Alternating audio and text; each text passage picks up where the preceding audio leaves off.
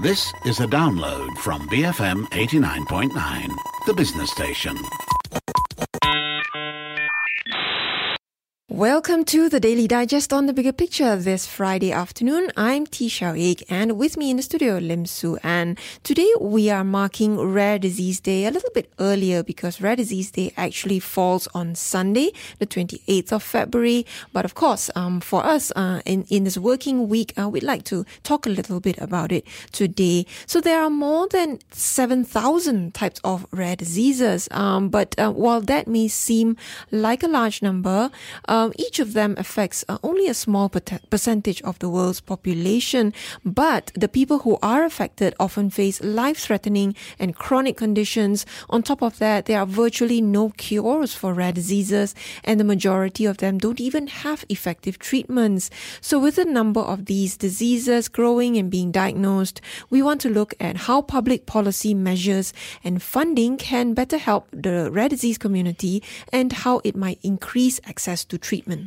And on our Twitter page today, we are asking you, what do you think is most needed to help the rare disease community? So your options are more funding, more awareness, or community support. And you can take that poll on Twitter at BFM Radio.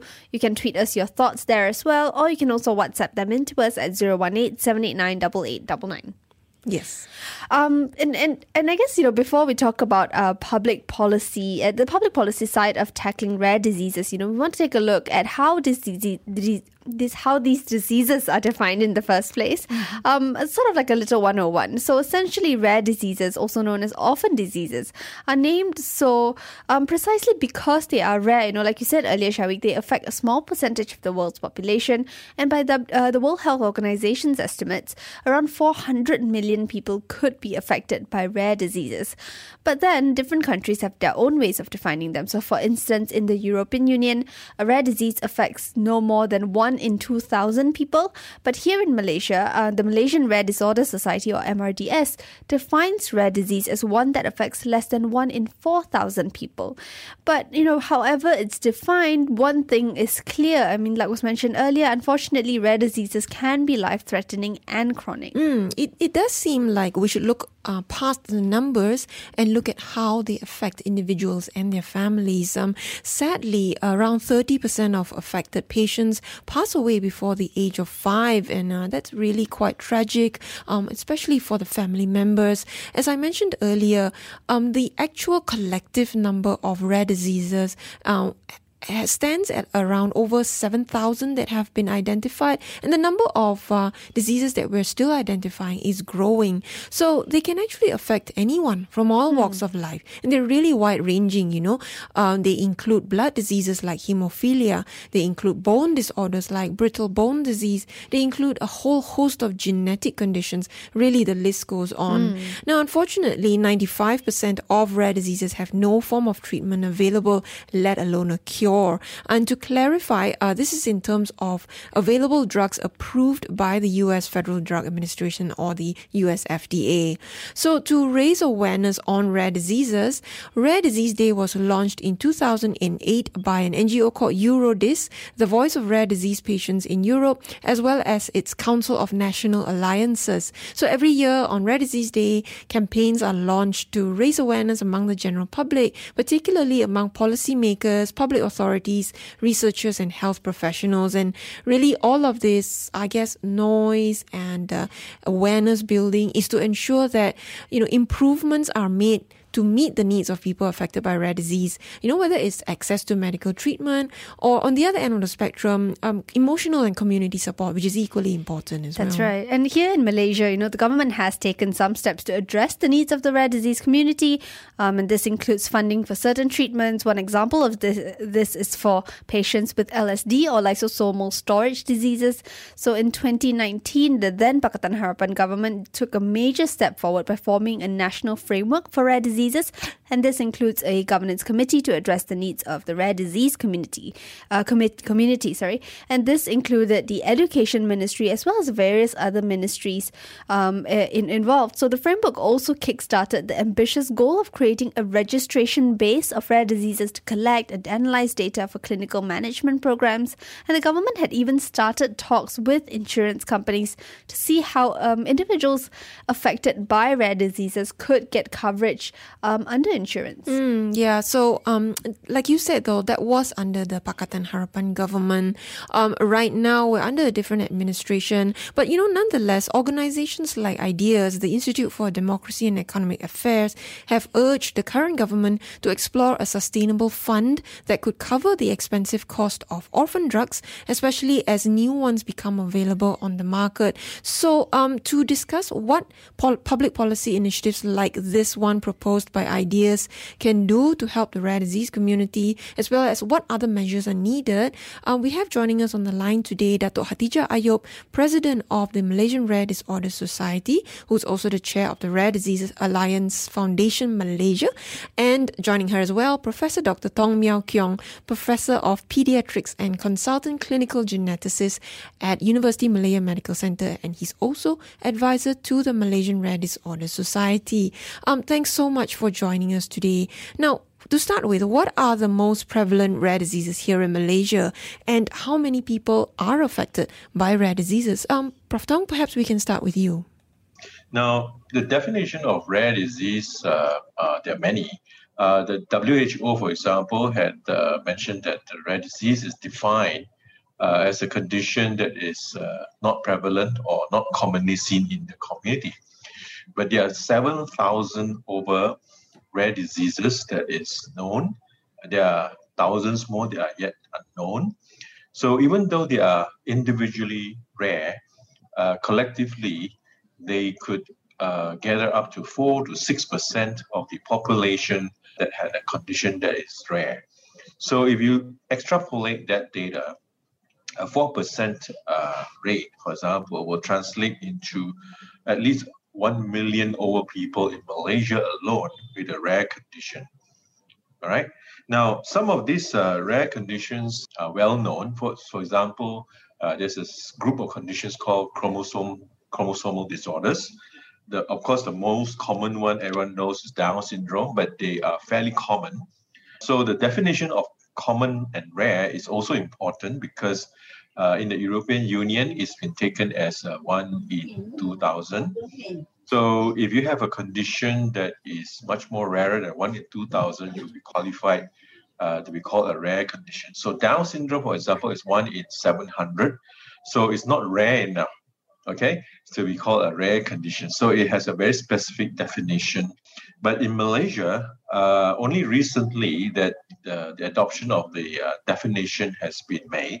So we are very fortunate, finally we had some kind of definition, and that is to use 1 in 4,000. And that has been a very useful sort of cutoff. Now, what are some of the most common other conditions that you can think of besides chromosomal conditions? What we call single gene diseases. So to just name a few, things like brittle bone disease, Marfan syndrome, Prader-Willi syndrome, lysosomal storage diseases, and so on and so forth. So it's a huge list of these rare conditions.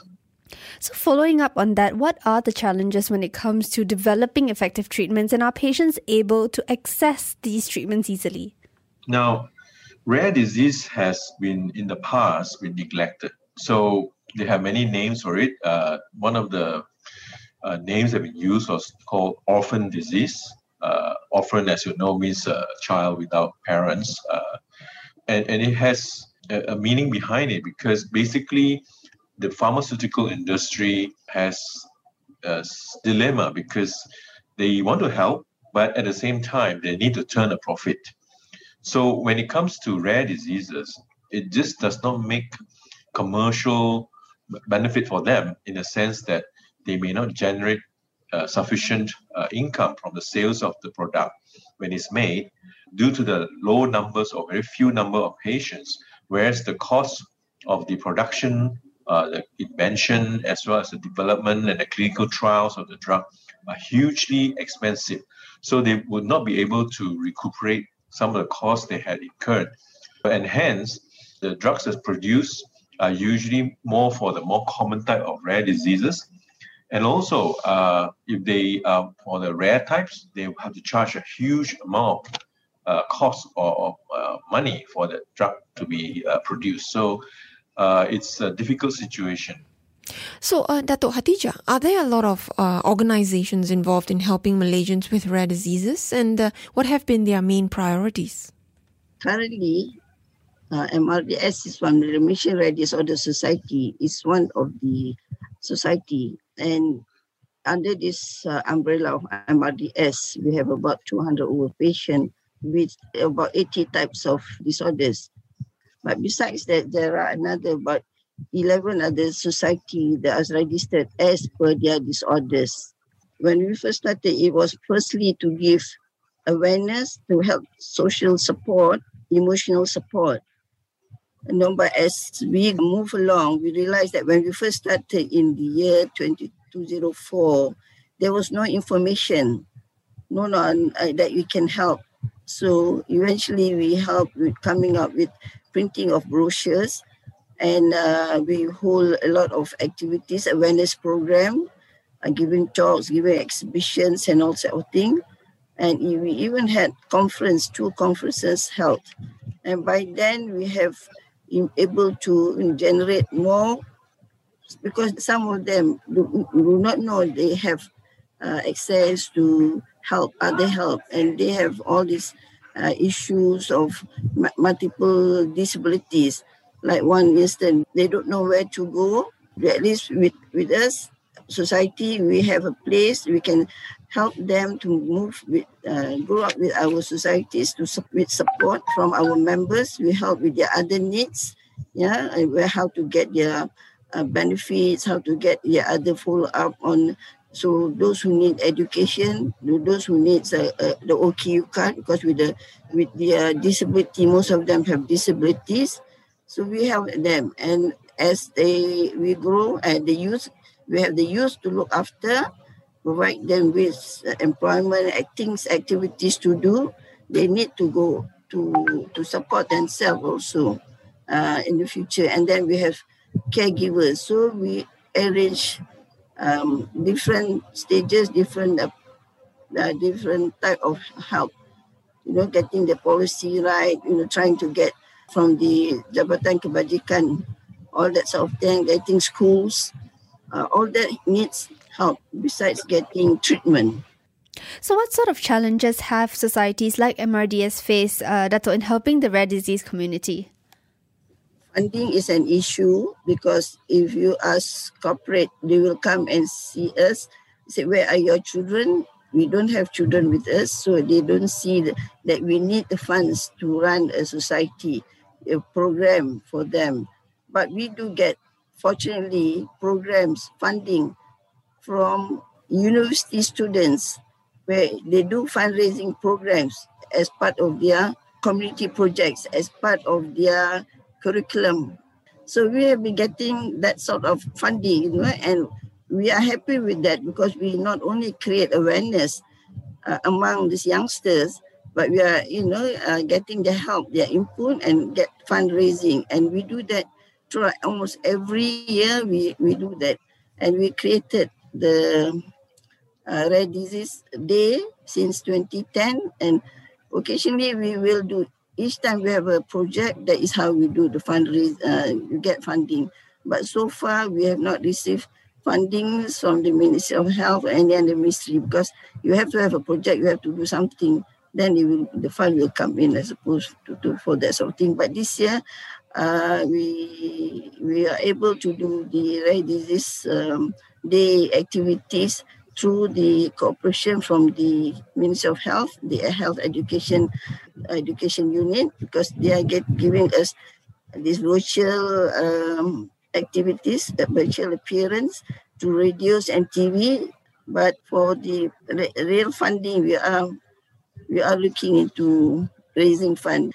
We have also formed the Rare Disease Alliance Foundation, which is supposed to be a bigger foundation, but it's not foundation. We will raise money not to pay for the drugs, but more to sustain the activities of our society. But yes, at the moment, we don't have regular income coming into our activities. All right. On that note, we do have to go for a quick break. Do stay on the line.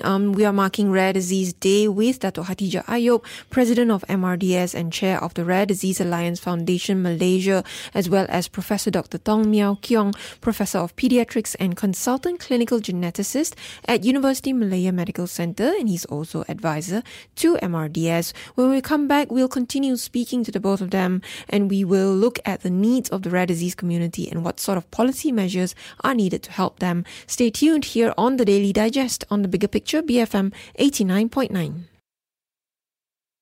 Welcome back. It's the Daily Digest on the Bigger Picture. I'm T. Xiao with Lim Su Ann keeping you company today.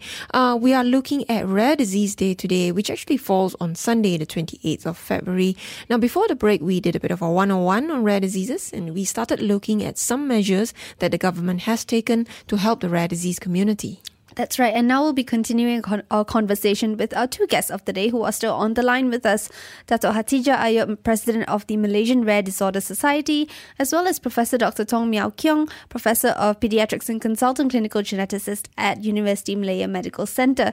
So thanks to both of you for staying on the line with us. So you've both touched on the challenges when it comes to helping people with rare diseases, particularly issues related to funding. Now, how has the COVID-19 pandemic affected the rare disease community? Perhaps Professor Tong, if you could start, has there been a significant impact? Yeah. So from the medical point of view, the patients and individuals with rare conditions and the families basically go through the same process like anybody else at the beginning. So there's the social isolation, there's a fear. But as time goes by, we've begun to see a certain pattern. So, for example, there are some of these rare conditions may be at high risk, not all. Some of them, for example, those with immune deficiency or they have a neuromuscular conditions, those are obviously at higher risk. So those will need special care. But what happens is that because of this perceived fear, a lot of these patients are reluctant to go to hospital. So they would have delayed in some of the treatment. And sometimes there are issues with their medications. So we have to keep educating them and informing them that, the hospital are still open. We have practiced all those usual SOPs to make sure that everybody's safe. So you'll find that we are sort of spreading out the appointments so that you don't have to wait too long, and we try to keep everything short and so on. So in terms of the medical side, I think we have tried to minimize the impact. But some of these other impacts are difficult for us to control. For example, their education and schooling. All right. Okay. So obviously, they would need special education, for example. So those obviously will be affected. Those who need rehabilitation will also be affected somewhat.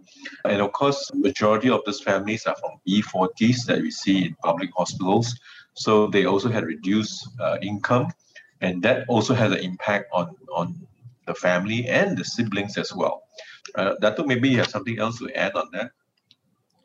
Yeah, basically most of them during our survey, some of them choose not to come because they are so scared of getting infected because, their children are babies, youngsters, they are low immunity. But otherwise, I think some of them, they are very much contacting each other through their social media. And in fact, even the youth are chatting with themselves. So it is all depend on the societies, because the chat group, the social media is there. We are hoping that they are in the right frame of mind always, and at the same time, we are also monitoring. We are planning to provide them food basket for our rare disease patient that is all over the place, right? And hopefully, you should be able at least to keep them in the loop and to know that we are still here to help them. Now, the government has already started rolling out the National Immunization Program for COVID-19. Will vaccinations be a significant game changer for Malaysians with rare diseases? I mean, many of them affected by rare diseases are children. So, considering that kids can't get vaccination, can't get vaccinated for COVID-19, that is, what's the importance of ensuring that people around them get the vaccines? First of all, I think the government has done a good job in terms of trying to get a vaccine for everyone. But they have sort of said that they only vaccinate people above 18 years old. And that's partly the reason. The reason for that partly is because there's not much trials or study has been done for children. So they had sort of opted to, deferred that and be focused on the high-risk group. But having said that, the caregivers, like parents, grandparents, for example, they themselves may be high-risk groups, and they may contract the COVID, and therefore, in that situation, to protect the whole family, and as a family unit, if there's a weak chain in one of them, so if there's one family member infected, there's a chance that the whole family might be infected. So on that basis, we would sort of recommend that in fact all the caregivers of rare conditions should be given priority to be vaccinated at the same group as probably maybe the second phase, for example, after the frontliners. That's my opinion. Yeah, yes, I think we have had a letter published in the Star about giving our caregivers an opportunity to be considered. So I hope that it's being picked up by the government, and I also the patient group are writing. I think they'll be sending a letter requesting for the caregiver to be considered. Professor Tong, what initiatives has the government implemented so far to help Malaysians with rare diseases? We understand that the National Framework for Rare Diseases is one of them, and that it is a significant step forward. As far as the government is concerned, I think they had been listening to the community way back in the early 2000s when we first initiated some of this dialogue with the government of the day. And we have been successful, for example, in getting the government to initiate payment for certain drugs. For example, like lysosomal storage disease, there's a treatment called enzyme replacement therapy, which are very expensive. But the government has actually agreed, started annual allocation for that. And that has helped dozens of patients over the years.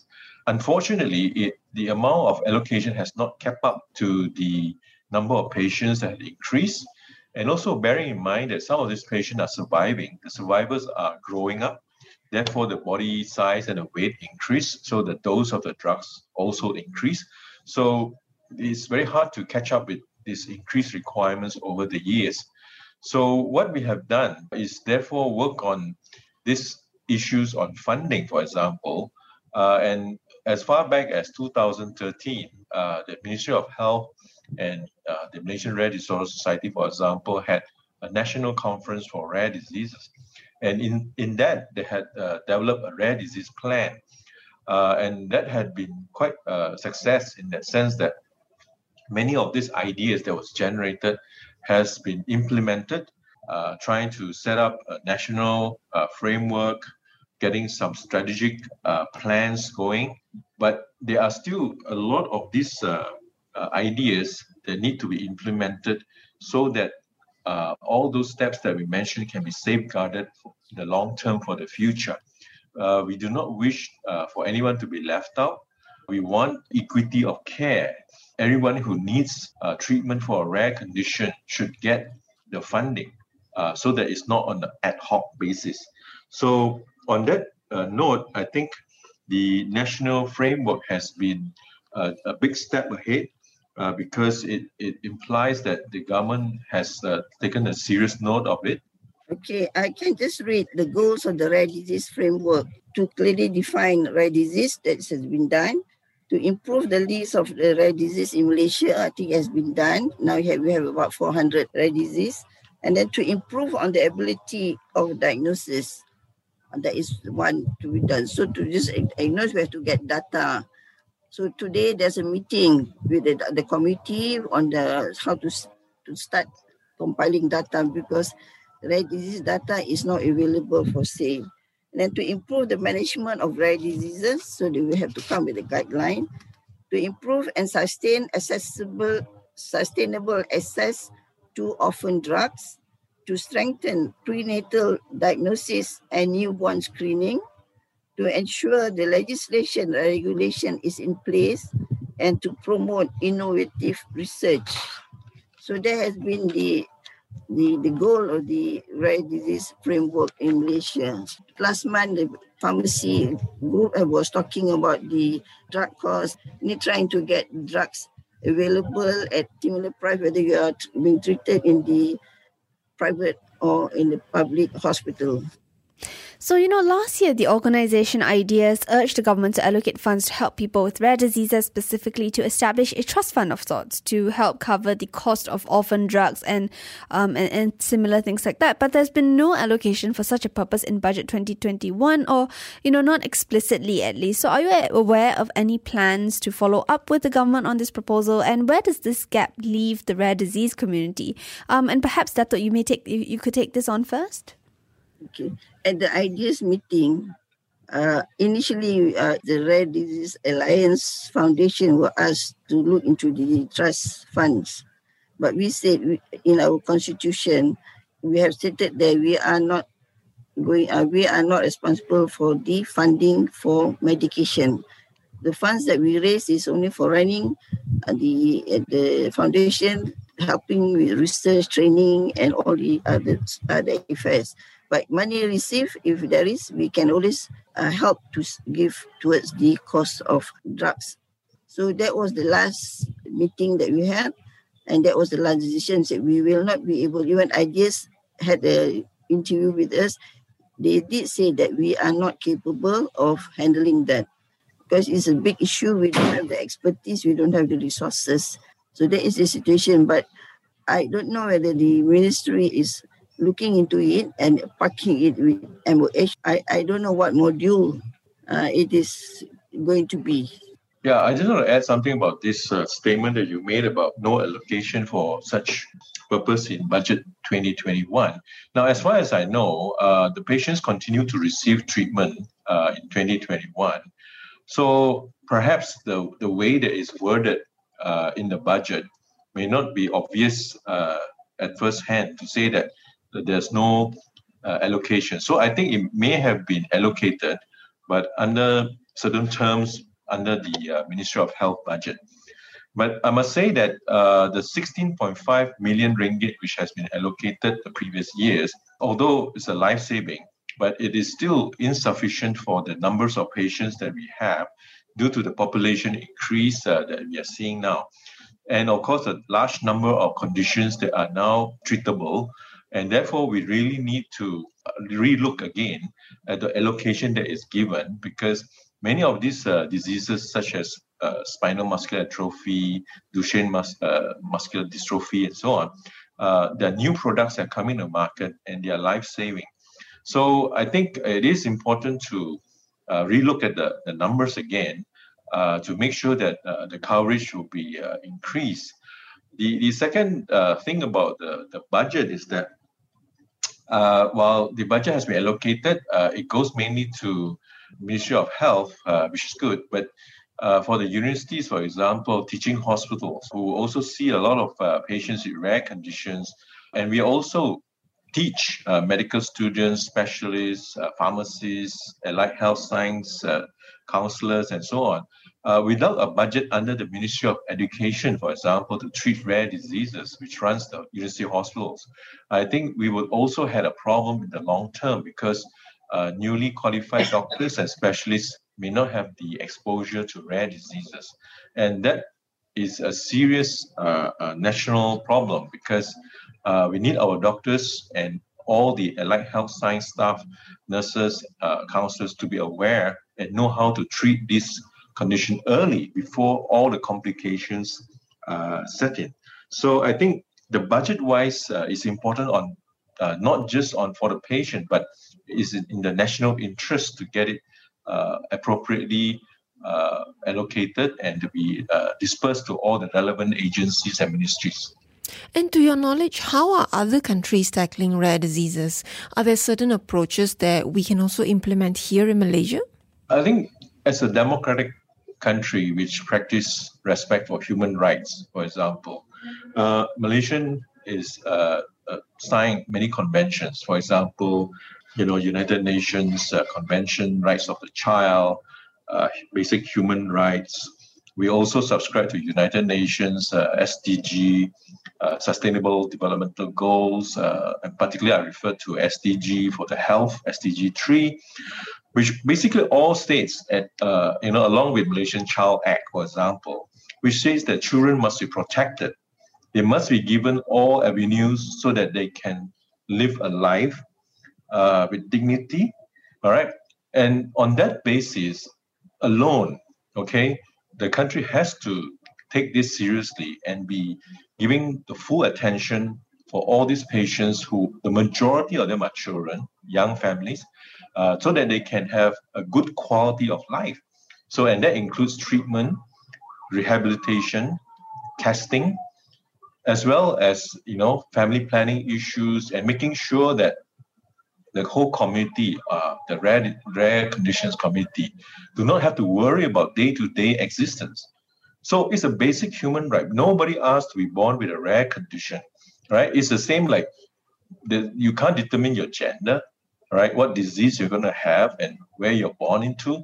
So it's something that you cannot avoid, you cannot predict, and it can happen to anyone, regardless of race, socio-economic status, and it can even happen to old people. So all the way from politicians to the public to the educationists to planners, policymakers, please pay attention to this because it's a basic human right. It can happen to anyone. It's an investment for future because if you put in the money and the funding now, you avoid all the complications that can happen. In fact, in the long term, you save the country much more finances and you can optimize your citizens' health, basically. From my experience working with other countries, Malaysia is one of the countries that the government is paying for the health costs for everything. A lot of our rare disease patients are getting treatment. In the government hospital, it's free. If you have Mafan, you need heart treatment, it's all there. As long as the drugs are available in the formulary. Basically, our patients are all getting free treatment in the government hospital. And it is not happening in many countries. Even in our neighboring countries, they have to pay, they have to buy insurance. All of them are covered by insurance. This is something that I am a bit worried because now, under this new program, we are supposed to come with innovative funding to help the government to come with affordable price. So what does it mean? If we are waiting for it to come, they are talking to insurance company. So are we going to get insurance like other countries? They are now buying insurance to pay for their medical costs. This is not made known to us yet. So now with a lot of the national and community resources being focused on COVID-19, what are the community's concerns about their priorities being addressed? That's our worry. Yeah, I think with regards to communities' concern, I think they are very justified, especially when you see the number of retrenchment and closure of businesses and many families been affected. I think in a large part, the government has done its job, for example, in stimulating the company and making sure that people stay afloat with salary support and so on. However, I think there must be a plan for the future. I think as far as a lot of families are concerned, they're worried because their savings are depleted. The educational processes for their children are impaired, and because they can't see beyond what's going to happen this year or next year. So there is a need to reassure the whole community that they are not being left behind or overlooked. And that's why we need to have some sort of processes that is built into for example, the legislation of the country. And in many countries, this is just to tag back to the statement you said about what is the international countries doing. Many countries have legislation to protect the rights of this community. For example, they have Rare Disease and Orphan Drug Acts. And this would put the power into Parliament to decide the allocation specifically for this group of patients so that their rights and what they need will always be protected. So, on a last note, how can ordinary Malaysians, those of us who aren't affected by rare diseases, what can we do to help those affected by rare diseases? Malaysians are generally very kind-hearted, generous people. Okay, that's a fact. They worry about the environment. They'll fight very hard, to cut down pollution, use of plastic. They worry about animal rights, pets. They worry about many things, and they care for many things. And rare disease is something that people should now take notice of because it is among us. It is just that they've been hidden. Parents felt ashamed. Families felt isolated and ostracized. So it's time for them to come out to the open and for the Malaysians to embrace them, that they're part of us. And therefore, we must never, ever leave anyone behind because they deserve just as much love and care as anybody else.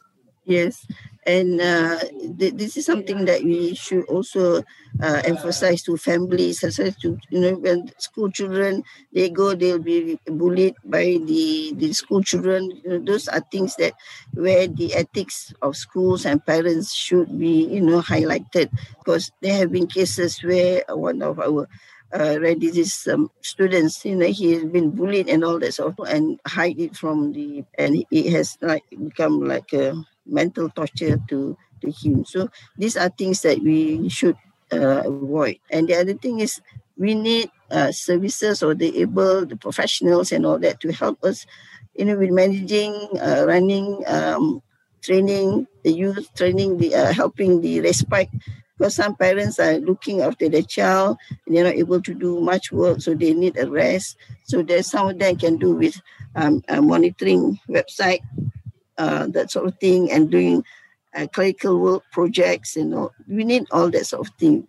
We can't afford to pay, and these are part of CSR services that we need from the public.